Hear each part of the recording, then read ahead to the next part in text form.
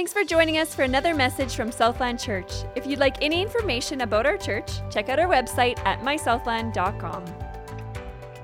Today, we're going to be talking about the enthronement of God-man just in a moment. We've got a lot of ground to cover, but the way we're going to do it, you're going to see there's going to be a timeline here in the middle, and it's going to stay up there the entire time, and then we're just going to keep adding to it. There will be one place in the middle where I hope I remember to say to you, take a picture now, okay? Because then after that, a couple of pieces will come off, but then it'll keep building, and at the end, you'll want to take a picture again, okay? If you want that for your, you don't have to, by the way. I'm just saying, if you want that for your devotions and your own personal study, otherwise you'll be sitting there just clicking the entire time and wondering, oh shoot, I should have just waited. So about maybe halfway through or a third of the way through, I'll tell you when, and take a picture then. And for those of you that don't want to, that's entirely fine. And then on the sides will be the usual kind of PowerPoint. And so with the visual, I hope that'll help you. So last week, we talked about how the birth of a man-centered religion called humanism was born in the 14th century. And this religion is quickly moving towards totalitarianism. And right now, plans are being laid, even right now, for a one-world government. And if you want to, just go to the website and look up World Economic Forum. You'll see it right there. And they just tell you straight out. All this will end up with a man called Antichrist, sitting on a throne in the restored Jewish temple in Jerusalem, proclaiming himself to be God. And that's a little bit about what we talked about last week. So we talked about the enthronement of a man. This week we're talking about the enthronement of the God-man, and by that we mean who? Jesus, of course. And so we'll take one step back to see how this man, or Antichrist, or lawless one, is enthroned, and what happens after that so that the God-man, Jesus Christ, is enthroned. And this will be, it'll be in a sense a brief, just a really brief overview of the end times, although the very end piece I'll just basically throw up on the screen and we won't do anything. So basically we'll be talking about tribulation and the millennial reign, and you'll see all the pieces in between. And then right at the end, I'll just throw up the last little piece so that you're not going, I wonder where this happens, and that sort of thing. And so if we have enough time, we'll do that. As Jesus was sitting, and we're going to pray in just a moment. I'm in an intro here. As Jesus was sitting on the Mount of Olives, his disciples asked him a question. Tell us, they said, when will this happen? They were referring to the destruction of the temple. And what will be the sign of your coming in, of the end of the age? And then Jesus went into a detailed answer about that in Matthew 24 and 25. I've memorized a lot of, pretty much all of 24 and a little bit of 25. But that's a really key sermon that he gives. It's often referred to as the Olivet Discourse because it was given on the Mount of Olives. He was sitting there when he gave it. And so he talked about it, and in it, Matthew 24, 25, he's basically talking about the 7-year period that we call the tribulation. That's basically what he's talking about, all right? And so that's what we're going to start with, and then we'll move into the millennium and that sort of thing. Well, we won't enter the millennium today, but we will talk about it, okay? And so that's where we are. And so we're going to start with the tribulation in just a moment, but let's begin by bowing for a word of prayer. Lord, we just want to thank you so much, even as we were singing about you're the way, the truth, and the life, and we're just so thrilled about that, about the truth that we have. Lord, when we look at a world in chaos, they don't have the truth. And in some cases, in many of the cases, they don't even want to know the truth. They want to make their own truth. And Lord, you are the true north. And we're just so glad that because of it, we have an anchor that keeps the soul steadfast and secure, even while the billows roll around us. And we praise and thank you for that. Thank you for being such a good Father, even as I sat there and reflected on some of your goodness to me personally. It was overwhelming. Thank you for being a really, really good Father. Thank you for your goodness in my life. And I praise you and thank you for that. And I look forward to that day. We look forward to that day when we're going to see your Son, who is seated at the right hand of the throne in heaven, or the majesty in heaven, as the Hebrews writer said. We look forward to him returning and setting up his kingdom and his rule from Zion. And we're looking forward to an age of peace in this world. We long for that. We long for your return and to see you. And now, Holy Spirit, help us as we engage with what your word says. And help us to understand what we're reading and what is being said. In Jesus' name, and everybody agreed by saying, there'll be some 68 verses that we're going to read today, all right? So we've got a lot of ground to cover. And so here we go. Let's begin. Jesus gives us a detail. He's sitting on the Mount of Olives. Picture that. He's facing the Temple Mount across the Kidron Valley, and he's telling them what's going to happen.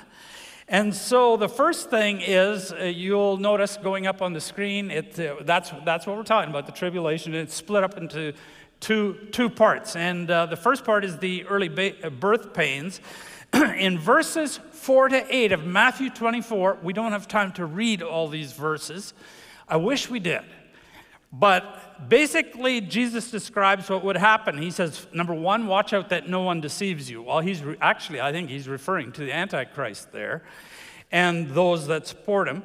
The wars and rumors of wars, ethnic conflicts, nation will, rise up against nation, kingdom against kingdom. So you have the international and intranational conflicts.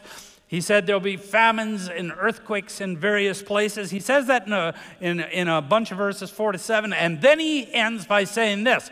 He says, summarizes and says, these are the beginning of what? Birth pains. Oh, thank you for speaking back to me. Let's have a dialogue as we go, okay? We're going to have a Bible study together. Amen? All right. Jesus continued saying that persecution would increase in verse 9. He said that the people would begin to fall away from the faith. Some of these things we're already starting to see. But when he's talking about it, whatever we're seeing today will intensify in those first 3.5 years. Because that's what he's talking about, okay? And some will fall away from the faith, or many, he says, not some. And we're already seeing these things. There would be many false teachers, verse 11. The love of most would grow cold, verse 12. This is all Matthew 24. And the gospel would be preached in the nations before he comes. And we're seeing the culmination of the preaching of the gospel to all nations. Bible translations are going to all the nations right now. We're very, very close to the 7-year period right now. And then Jesus said something would happen that Daniel had already spoken about. By the way, Jesus, when he's giving his this Olivet Discourse, Matthew 24, 25, he's actually depending very much on the Old Testament prophets. And much of what he says you can find in the Old Testament. Isaiah 26, Isaiah 66, Daniel 7, and Daniel 9. But Jesus said, so when you see standing in the holy place the abomination that causes desolation, spoken of through the prophet who? Daniel. Well, let's find out what Daniel said. Daniel spoke about the final week. Remember, he talked about 62 weeks, 7 weeks, 62 weeks, and then a 7th week, a week of 7, or a week of 7 years, okay? We don't have time to talk about those other 62 right now. I had to take it all out of my message. But let's just talk about this last one. He said in the last days there would be a period of 7 years. 1 week is 7. And that's what we're talking about there. And he said at this time, a world leader, which the scripture also calls Antichrist, sometimes he's called the lawless one, would make a 7-year covenant or peace treaty, kind of like the Oslo Accords. Remember the Oslo Accords or the Abrahamic Accords? And the Oslo Accords were between Israel and Yitzhak Rabin and the PLOs, Palestinian organizations, Arafat in 1993 and 1995. Those were accords. They're peace treaties.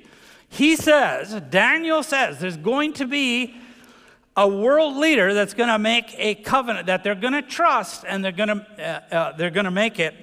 He says in verse 27 of the first part of verse 27, he says he will confirm a covenant with many for 1/7. There it is. A period of 7 years, a covenant, an accord, a peace treaty for one period of 7 years, okay? The peace treaty or accord marks the start of the tribulation and early birth pains that we see over there. So whatever we're seeing now will begin to intensify at that point, even more so than it already is.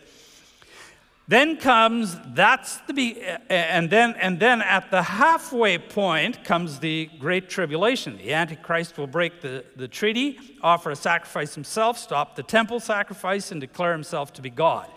Back to verse 27, Daniel said he will confirm a covenant with many for 1/7, and in the middle of the 7, so we saw the beginning of it with a covenant. In the middle, 3.5 years in, he's going to break the peace treaty, the accord that he had signed. And he'll put an end to the sacrifice and offering. By the way, part of the covenant is going to allow, when he starts it, is going to mean they will be able to offer their sacrifices on the Temple Mount. Well, right now, the Temple Mount is a huge disputed place. And of course, it doesn't have a temple right now, just the Mount, right? And he's going to negotiate an accord where they can actually offer sacrifices. And whether it's a full-fledged temple or tabernacle or whatever, we don't know. A temporary kind of tabernacle, we don't know at this point. But anyway, and then he will set up an abomination that causes desolation. He'll offer a sacrifice himself. Paul said he will then proclaim himself to be God. And we see that in 2 Thessalonians chapter 2, 3-4. He, the lawless one, or the Antichrist, will oppose and will exalt himself over everything that is called God or is worshipped, so that he sets himself in God's temple, proclaiming himself to be what? God. He proclaims himself to be God. That's the final enthronement of man that we were talking about last week, okay? And so you see how we're kind of dovetailing the two and picking it up from there. John said he will blaspheme God and exercise authority over the nations for 42 months. That's 3.5 years. In Revelation 13, it says the beast empire, that's an empire that it's talking about. That's, again, from Daniel, was given a mouth because he talks about 4 different empires there. You know, from the statute, and later he calls them, in another vision, he calls them 4 beasts. But they're empires, okay? And was given a mouth to utter proud words and blasphemies, to exercise its authority for 42 months, which is 3.5 years. And it was given authority over every tribe, people, language, and nation. He will be finally enthroned as the leader, exposed as the leader of the world. And all inhabitants of the world will worship the beast, at least those who, take his mark and so on. Of course, Christians won't do that. They will not worship him. And many will die because of it. Once this man is exposed as the Antichrist, his wrath in the tribulation will greatly intensify. Jesus referred to this as the Great Tribulation. Matthew 24, he says, "For then there will be great tribulation, unequaled from the beginning of the world until now, and never to be equaled again." So whatever whether you talk about World War I and II and the Holocaust and stuff, whatever this world has experienced is going to be much worse than that, okay? Because he's going to, the wrath of the Antichrist against those that oppose him will be great. And then, of course, God's wrath will come particularly in the last 3.5 years. All the judgments will come against him. And it'll be, this world will never have seen anything like that. Jesus said that, okay? And he said, I want you to know that. Daniel said that the Antichrist kingdom, a coalition of nations, will be the last, greatest, and most ruthless of any empire in history. Before me was a fourth beast empire, terrifying, frightening, and very powerful, had large iron teeth. It crushed and devoured its victims and trampled underfoot whatever was left. And because the Lord will establish his kingdom on earth through Israel, Satan's final resistance. See, it's because Satan is thrown. I didn't have time to. I had to take all these verses up, but because Satan is thrown out of heaven, it says in chapter 12 of Revelation, and then he's furious and he's enraged because it says literally, he knows his time is short. And he knows that God is about to establish his millennial kingdom in which Jesus will reign. Amen? And will overthrow him. So he will fight just vehemently. He will just rage, and he will kick back. He'll be in the corner. Because the Lord will establish his kingdom on earth through Israel, his resistance against the Jewish people will be intense again. And he'll rage against them. And this horrific, brutal enemy will defeat Israel. It's going to happen again. Zechariah chapter 13 says, "In the whole land declares the Lord, 2/3 will be struck down and perish, and 1/3 will be left in it. Only 1/3 will survive." Think about that. That's crazy. There's 6 million Jews in Israel right now. I don't know how many will be there then, but half of those survivors of that 1/3 will then be taken captive to surrounding nations, and the other half will remain in the city. So there's going to be a very, very small remnant left in the city. The rest will be scattered throughout the nations where they'll be taken captive. I will gather all the nations to Jerusalem, Zechariah says, to fight against it. The city will be captured, houses ransacked, and the women raped. Half of the city will go into exile, but the rest of the people will not be taken from the city. Further, the Antichrist will wage war against the saints around the world. It says in Revelation 13, also is allowed to make war on the saints and to conquer them. Today, there are 360 million that are under intense persecution, Christians and saved Jews. Saved Gentiles and saved Jews. 360 million of them are persecuted every day, and it will eventually result in incalculable number of martyrs because they won't take the mark of the beast on the head or on the hand, according to Revelation chapter 14, verse 9 to 12. God's judgments on the Antichrist and the nations will intensify during these 3.5 years. What Jesus describes in Matthew 24, 21 to 29, so we talked about the first bunch of verses up to 8 and said that's the beginning of the birth pains. Remember that? Now we're talking about verses 21 to 29. You can read that in your devos this coming week, devotions time if you like. But verses 21 to 29 match or correspond to John's last 3 judgments, seal judgments, 7 trumpet judgments, and 7 bowl trumpets. And that's from Revelation 6 to Revelation 16, something like that, okay? And what Jesus talks about from verses 21 to 29 matches that. So John is just taking from Jesus and he's just expanding on it some more and also borrowing from the prophets and that sort of thing. Anyway, here's an example.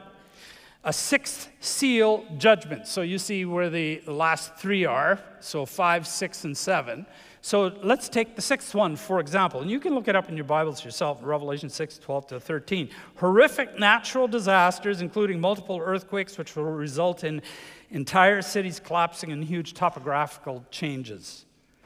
And then let's take a look at another example. 5th trumpet. So you notice there's 7 trumpet judgments that will come. The 5th one, there are hordes of demonic spirits that will be released from hell to torment Earth's population, and so on. I just took a couple of them and just gave you an example, but you can go read it for yourself in chapters 6 to 16 of Revelation. But Jesus talks about it in just those, he just gives a little summary of it in 21 to 29. The frequency and intensity of these judgments increases as you go through the tribulation.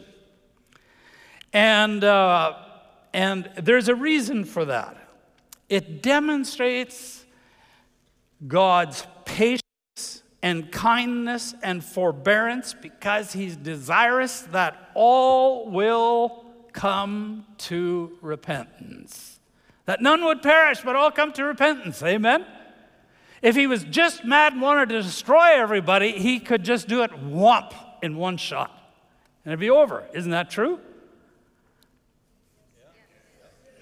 Yeah. But he doesn't.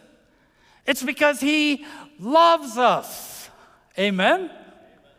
And he wants us to come to the truth. So he just keeps increasing the pressure so that he'll catch our attention. And so we won't be so focused on this world and try to make this world our home.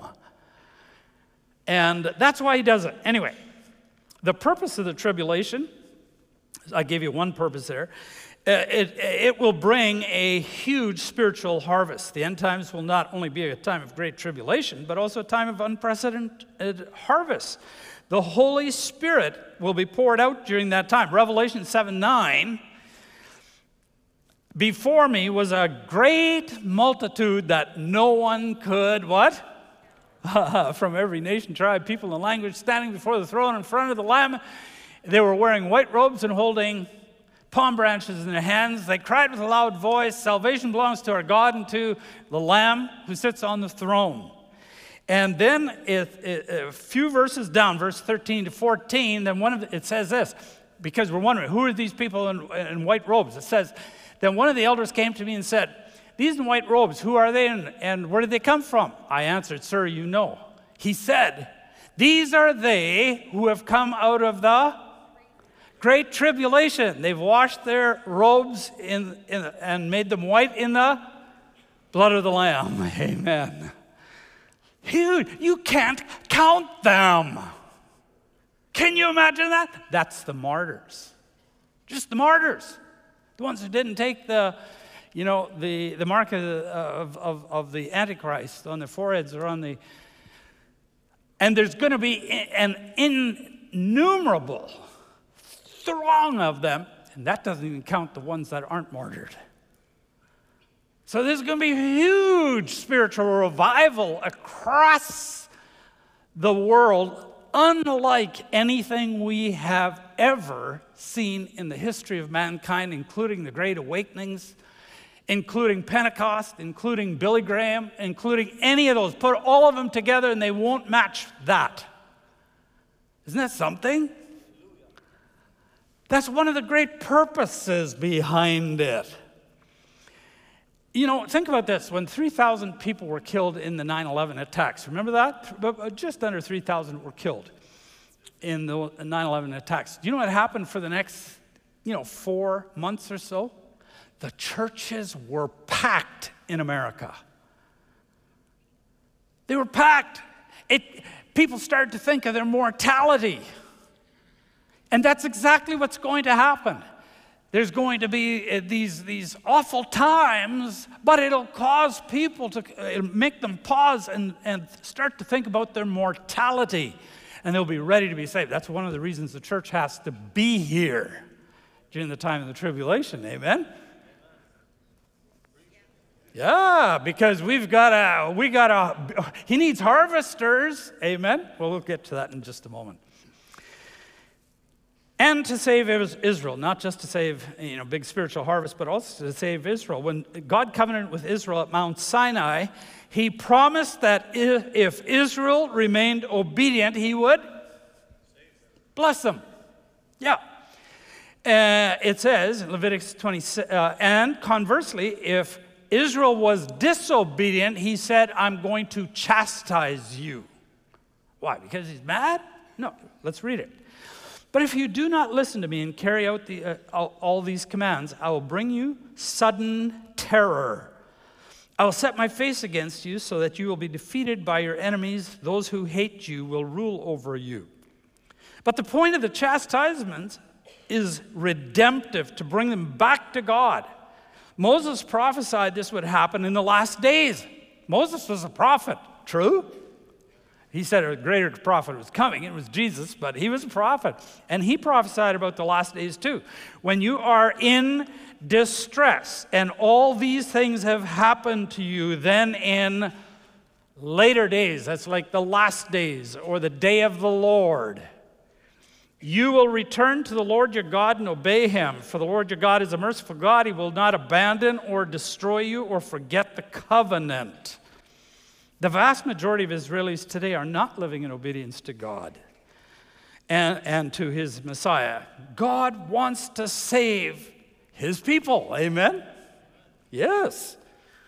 And this is how he will do it. It'll be a chief way. And then, of course, to judge the nations themselves. He gathers them so he can judge them, but we'll leave that for now. The second main event that takes place now is the resurrection and rapture of believers. And we'll talk about that. See what happens at the end of the tribulation or near the end of the tribulation. Jesus continuing in verses 29 to 31. So we talked about verses 1 to 8 and then 9 to 20 and then 21 to 29. Now we're getting to verse 29 to 31 of Matthew 24. He says, immediately after the tribulation of those days, the sun will be dark and the moon will not give its lights. The stars will fall from the skies. The heavenly bodies will be shaken. And then it says, verse 30, then will appear in heaven the sign of the Son of Man. Who's the Son of Man? Jesus. That's his favorite title for himself. And it comes from Daniel chapter 7, verse 13. And then all the tribes of the earth will mourn, and they will see the Son of Man. He's talking about Israel there, not the tribes of the earth. He's talking about the tribes of land. Israel. We'll see the Son of Man, who they've rejected, coming on clouds with power and great glory, and then his elect from the four winds, from one end of the heaven to the other. He will gather them. Or he will send out his angels with a loud trumpet call, and they will gather his elect from the four winds, from the one end of heaven to the other.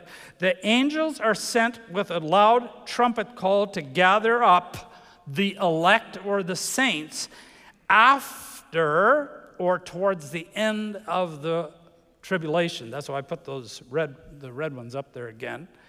When does Jesus return? Well, the cosmic events of verse 29 that we just read, about the sun will be dark and the moon will be dark and the stars will fall, etc. The cosmic signs of verse 29 are the same as those of the sixth seal judgment. So remember I talked about those seal judgments. There's 3 in the last half. And the 5th, 6th, and 7th are there. The 6th one matches that in Revelation chapter 6, verse 12 to 14. But before the 7th seal judgment and the 7 trumpets and the 7 bowl judgments. So the seventh seal judgment opens the 7 trumpets and the 7 bowl judgments. Okay, that's the way it works in Revelation. Many of you have read that.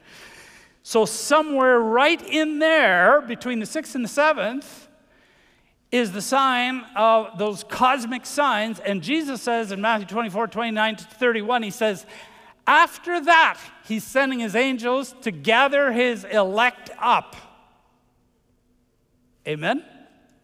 That means we leave toward the end of the tribulation, just before the end. That's where we go. That's what Jesus said. And there's a reason for it. And we'll see it in just a moment. The dead in Christ will rise first, then we will join them in the air. 1 Thessalonians 4, 16 to 17, you recognize this passage. The Lord himself will come down with heaven with a loud shout, with the voice of the archangel, and the trumpet call of God. Same trumpet as Jesus talked about there in Matthew 24.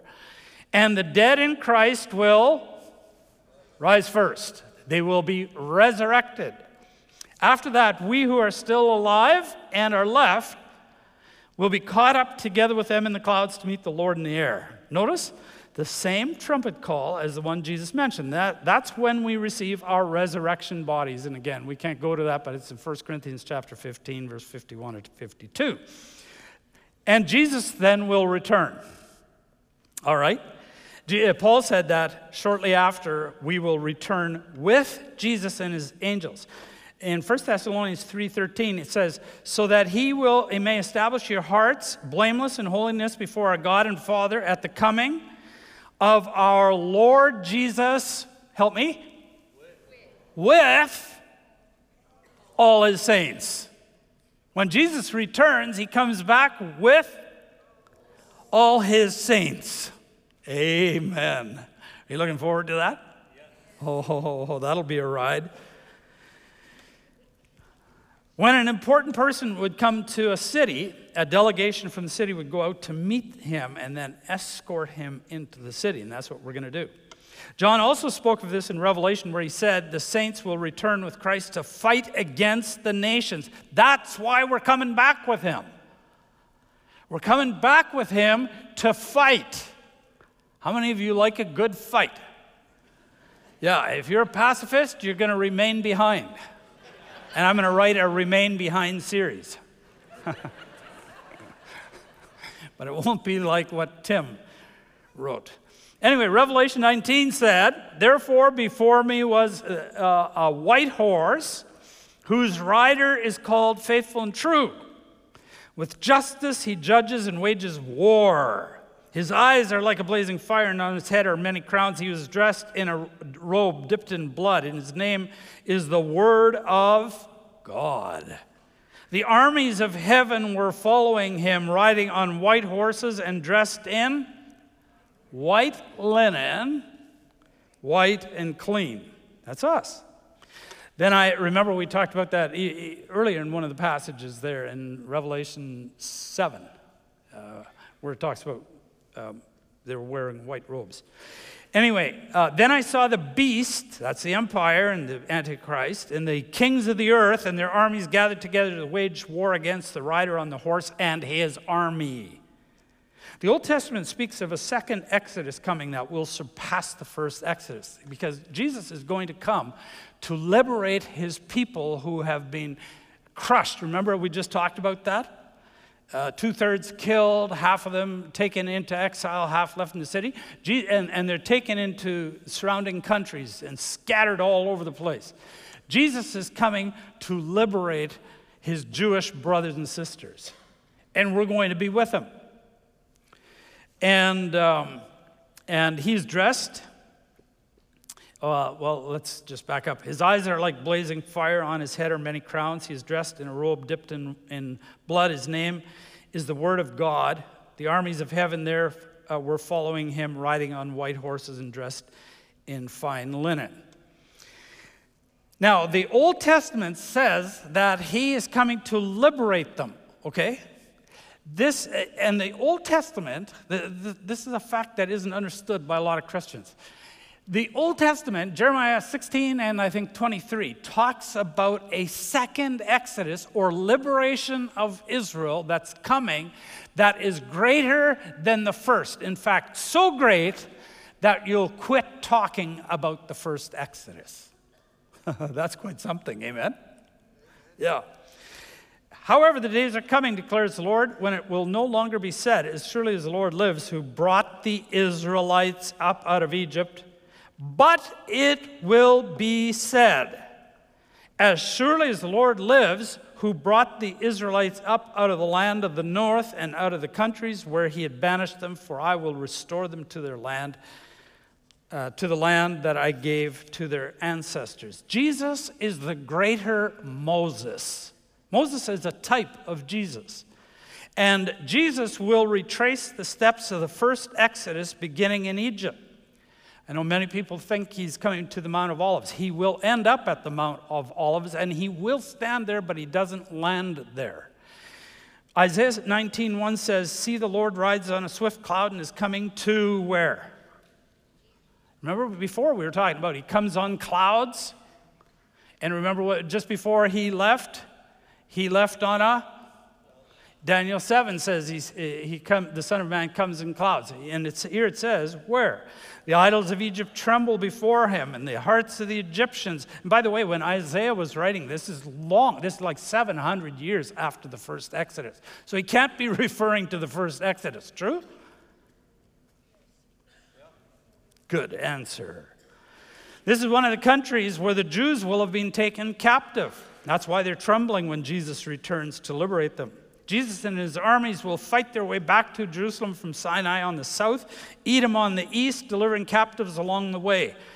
Let's read about that march, that liberation march with his armies as he liberates his people along the way, and they fall in line in the procession toward Jerusalem. Let's read it.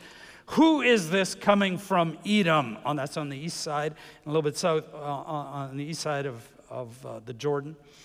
From Bozrah, with his garment stained crimson. Who is this robed in splendor, striding forward in the greatness of his strength? It is I, Yahweh, proclaiming victory, mighty to save. Why are your garments red, like those of one treading the winepress? I have trodden the winepress alone. From the nations, no one was with me. I trampled them in my anger, and I trod them down in my wrath. Their blood spattered my garments. And Jesus, the great warrior who stands in heaven on a white horse and is coming with his armies, this is describing what he's going to do. Notice, now, some might be bothered by seeing Jesus pictured as a blood-soaked warrior who executes vengeance. We need to remind comfortable Western Christians that today there are more slaves on the earth than at any other time in history. And the vast majority of them are young girls. Some of them are kept in cages used by those who feel no remorse for exploiting them, other humans, for their own perverse momentary pleasure, and there's millions of them. There's a reason why he's a warrior who's going to put an end to this once and for all. Amen? Aren't you glad? I am.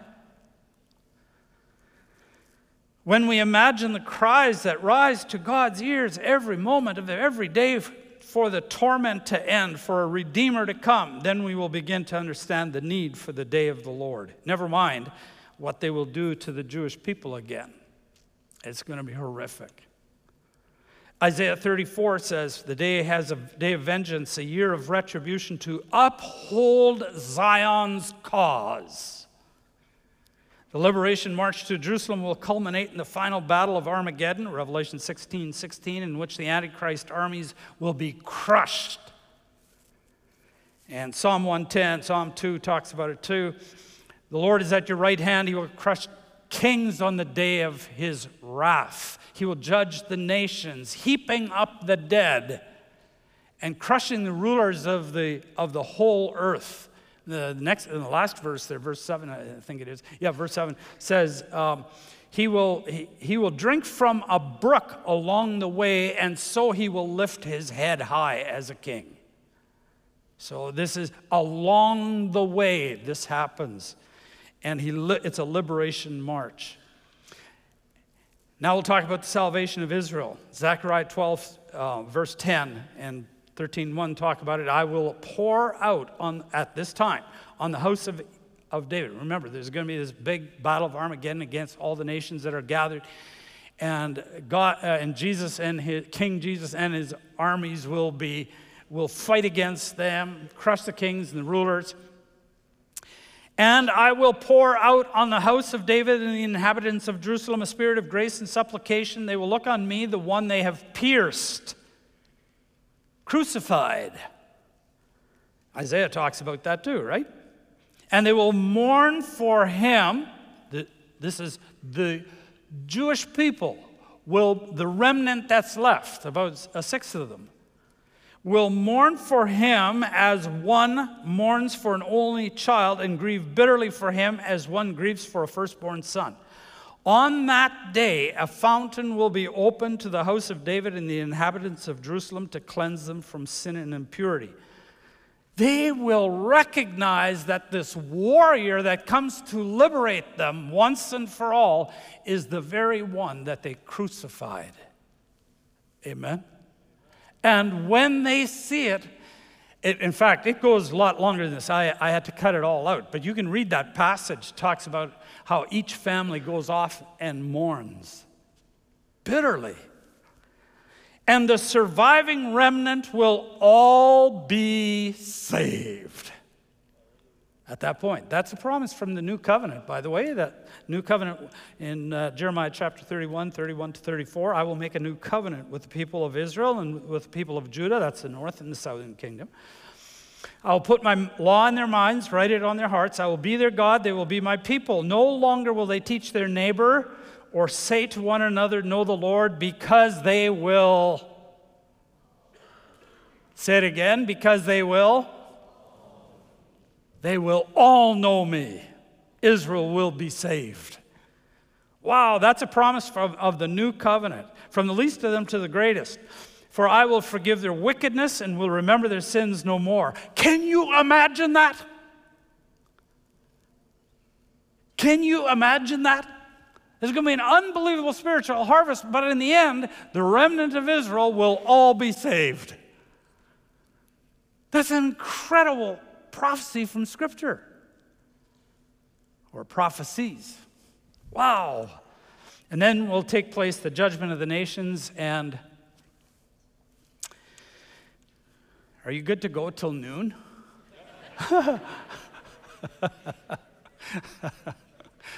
Oh, boy. Then the Lord will judge the nations in the valley of Jehoshaphat. The valley of Jehoshaphat is really the Kidron Valley there between the Mount of Olives in Jerusalem on the east side. Joel 3 talks about it. It says, in those days, at that time, when I restore the fortunes of Judah and Jerusalem, I will gather the nations, bring them down to the valley of Jehoshaphat, these that he's crushed. There I will put them on trial for what they did to my inheritance, my people Israel, because they scattered my people among the nations, divided up the land. Jesus says that those who mistreated Israel will be dispatched to the lake of fire. In Matthew 25, 31, 41, that's still that Olivet discourse, and I don't have time to demonstrate something here, otherwise I would, but Jesus said, he was sitting on the Mount of Olives when he said it, so he's looking right at the valley of Jehoshaphat and the Kidron Valley there. And he says, when the Son of Man comes in his glory and all the angels with him, he will sit on his glorious throne. All the nations will be gathered before him, and he will separate the people one from another as a shepherd separates the sheep from the goats. Then he will say to those on his left, verse 41, depart from me who are cursed into the eternal fire prepared for the devil and his angels. At that time, Jesus will also bind up Satan and cast him into the abyss for the duration of the millennium, which is 1,000 years. So that takes place right about there. And Revelation, John said, and I saw an angel coming down out of heaven having the key to the abyss and holding in his hand a great chain. He seized the dragon, that ancient serpent who is the devil or Satan, bound him for 1,000 years, and he threw him into the abyss and locked and sealed it over him to keep him from deceiving the nations anymore until the 1,000 years are ended. Amen? No more of this ridiculous deception. That's what happens when the new king is on the throne. Amen? The God-man, when he's on the throne. That's what's going to happen. The gospel or good news isn't simply that Jesus died for your sins so that when you die you can go to heaven, though that's true. The true hope is that every believer is to experience the resurrection of the body and participate in a yet-to-come physical earthly kingdom. One chief purpose for the millennium will be to contrast the reign of Jesus with the reign of the Antichrist who just reigned before that. And the spirit of the Antichrist is already in the world, right? And it'll be night and day difference. Take a look at some of the things. Jesus will reign over the nations from Jerusalem. There are many Old Testament passages that talk about this. In fact, You should reread your Old Testament in light of the tribulation and the millennium, because most of it, that's what it's talking about. The vast majority of what it's talking about, that's what it's talking about, including much in the Psalms. Psalm 2:6 says, I have installed my king on Zion, my holy mountain. Then the Lord will bring back those who are in exile among the nations. So he will be installed as king. There's going to be and the prophets talk about this mighty procession that's going to happen. It's going to go into Jerusalem, the new king. It's going to be a massive, massive coronation, unlike anything this world has ever seen. Queen Elizabeth's coronation, nothing compared to the one that's going to take place in Jerusalem. You will quit working to watch that one. It'll be amazing. And you'll scrape pennies together to see if you can go. Amen? Well, yeah, I mean, if you're one of the armies, you will be there. Oh, that'll be good. Jeremiah 31 says, see, I will bring them from the land of the north, gather them from the ends of the earth, a great throng. Jesus is going to bring the exiles. Like there's 6 million in Israel today, but there are millions more scattered all over the world today. And it says, Jesus said, I will bring them back from the land of the north, gather them from the ends of the earth. A great throng will return. They will come with weeping and will pray as I bring them back. And he will reign not just over Israel, but over all the nations. Psalm 110:2. Another great psalm to memorize, Psalm 2 and Psalm 110. The Lord will extend your mighty scepter from Zion, saying, rule in the midst of your enemies. And the world will be at peace at last. No more wars, no more genocides. Micah 4 says that he will judge between the peoples and will settle disputes for strong nations far and wide. They will beat their swords into plowshares and their spears into pruning hooks. They're going to be farming and fishing like you've never seen. You're all going to turn into farmers again. Amen? Hallelujah. Nation will not take up sword against nation, nor will they train for war anymore. Instead of manufacturing missiles, the people of the earth will be assembling farm instruments. Amazing. Never again will children tremble in bomb shelters.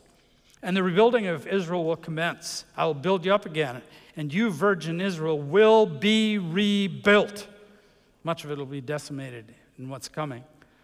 And again, you will plant vineyards on the hills of Samaria. The farmers will plant them and enjoy their fruit. This is part of the gospel of the kingdom which Jesus proclaimed and said we're supposed to proclaim. This is the good news of the kingdom. Here's another thing. Jesus will restore justice to the nations. In Isaiah 42:1, behold my servant, whom I uphold, my chosen, in whom my soul delights. I have put my spirit upon him, and he will bring forth justice to the nations. No more slavery, no trafficking, no more abortions, no genocides, no more exploitation, no more state oppression. And Jesus will throw down all those leaders. He said in Psalm 110 he would crush them. And then he will replace those leaders. Guess with who? With saints who proved themselves to be faithful and humble in their lives on earth. Well done. Remember that? Well done, my good servant, his master replied, because you've been trustworthy in a very small matter. Take charge of 10 cities. And he's going to take the humble servants of God, and he's going to replace the wicked leaders of this world and install them instead, the faithful and the humble. Amen? Hallelujah. It's going to be a great reversal. And the world will be rebuilt. Agriculture will flourish. Amos said, in fact, there will be such abundant harvest that the reapers will still be picking fruit when it will be time to plow the fields for next year's crops. Can you believe that? He said, prove it. Okay, Amos Chapter 9, verse 13, the days are coming when the reaper will be overtaken by the plowman and the planter, by the one treading grapes. Is that incredible? There's not going to be a food shortage in the world anymore. And the nations will go to Jerusalem to worship King Jesus. The temple will be rebuilt. Every year, multitudes of people from the nations will go up to Jerusalem to worship King Jesus and celebrate the Feast of Tabernacles. Zechariah 14 says that. And this will be a continuation of the great harvest that was begun in the tribulation. And they will learn about God's ways. His law, it says. Many people will say, come, let us go on a pilgrimage to the mountain of the Lord, to the temple of the God of Jacob. He will teach us his ways so that we may walk in his paths. The law will go out from Zion, the word of the Lord from Jerusalem. It'll be popular to carry your Bibles around. Can you believe that? Huh? Anybody here? It's going to be amazing. Today, millions of Muslims make pilgrimages, Hajj, to Mecca, Saudi Arabia, each year to kiss a black stone called the Kaaba, or cube, which they believe fell from heaven, which can absorb and absolve their sins if they touch or kiss the rock. They say the rock was white when it fell, but turned black because of all the sins that it absorbed. Mecca is therefore the most visited site on earth today. And I could tell you a lot of stuff about that. But the Muslim Hajj is a counterfeit to the much greater worldwide pilgrimages that will be made to worship King Jesus in Jerusalem during the millennium. If you haven't been to Israel yet, just know this, you're going. Huh? You're all going. Aren't you glad about that? And there's going to be a king ruling there. And then, of course, at the end of the millennium, Satan will be loosed once more. He'll deceive the nations, gather them to fight against King Jesus. Can you believe that? That's what it says. This proves that people won't just fall in love with Jesus when they see him. They can experience a perfect reign and still hate him. Proves the evil heart. Amen? And this time, Jesus will call down fire from heaven, and the Antichrist armies will be consumed. The devil will be thrown into the lake of fire. Unbelievers of all ages will be resurrected to face judgment, and they will be cast into the lake of fire as well. And then heaven will come down to earth, and eternity begins. Amen? Maybe you're here. You've been playing at the edges of Christianity. 1 foot in, 1 foot out. Not sure if you're going to follow the kingdom of this world or the kingdom that's coming. There's a new king coming. He's the one who died on the cross for your sins, to forgive you of your sins. You need to receive him as your personal Savior. Amen? You need to follow him. You want to be on the right side of history on this one. If you haven't staked your life firmly in his camp, then I invite you to do that right now as I pray a prayer. Pray this prayer with me. And stake your life in his camp. Because this is what's coming. He came once already. The prophet said he would. That's why we know that he's going to do it again. He's coming a second time. But this time he's going to right everything. Dear Jesus, I've been playing a game, and I've sort of believed in a God, but I've sort of had 1 foot in the kingdom of this world, and kind of in my mind another foot in the kingdom of of God. Right now I realize I got to make a choice. I can't sit on the fence. There is no sitting on the fence on this one. And I know that I've sinned against you. I have not loved you the way I should. I haven't loved others the way I should. But I really believe that this Jesus, the one who's going to be a king, is coming back as king that the prophets talked about. He died on the cross for my sins. And I ask you to please forgive me for living in rebellion against you and your kingdom. And today, I'm telling you, I'm jumping off that fence and I'm firmly planting my feet in your kingdom. I want to be born again. Forgive me of my sins. I want to be on the right side of history and of eternity. I want to follow you and love you for all my days, and I offer you my life. If you prayed that prayer, then Jesus heard that prayer, and he promises to make you a child of his. And one day, you will rule and reign with him, with the rest of us. Amen.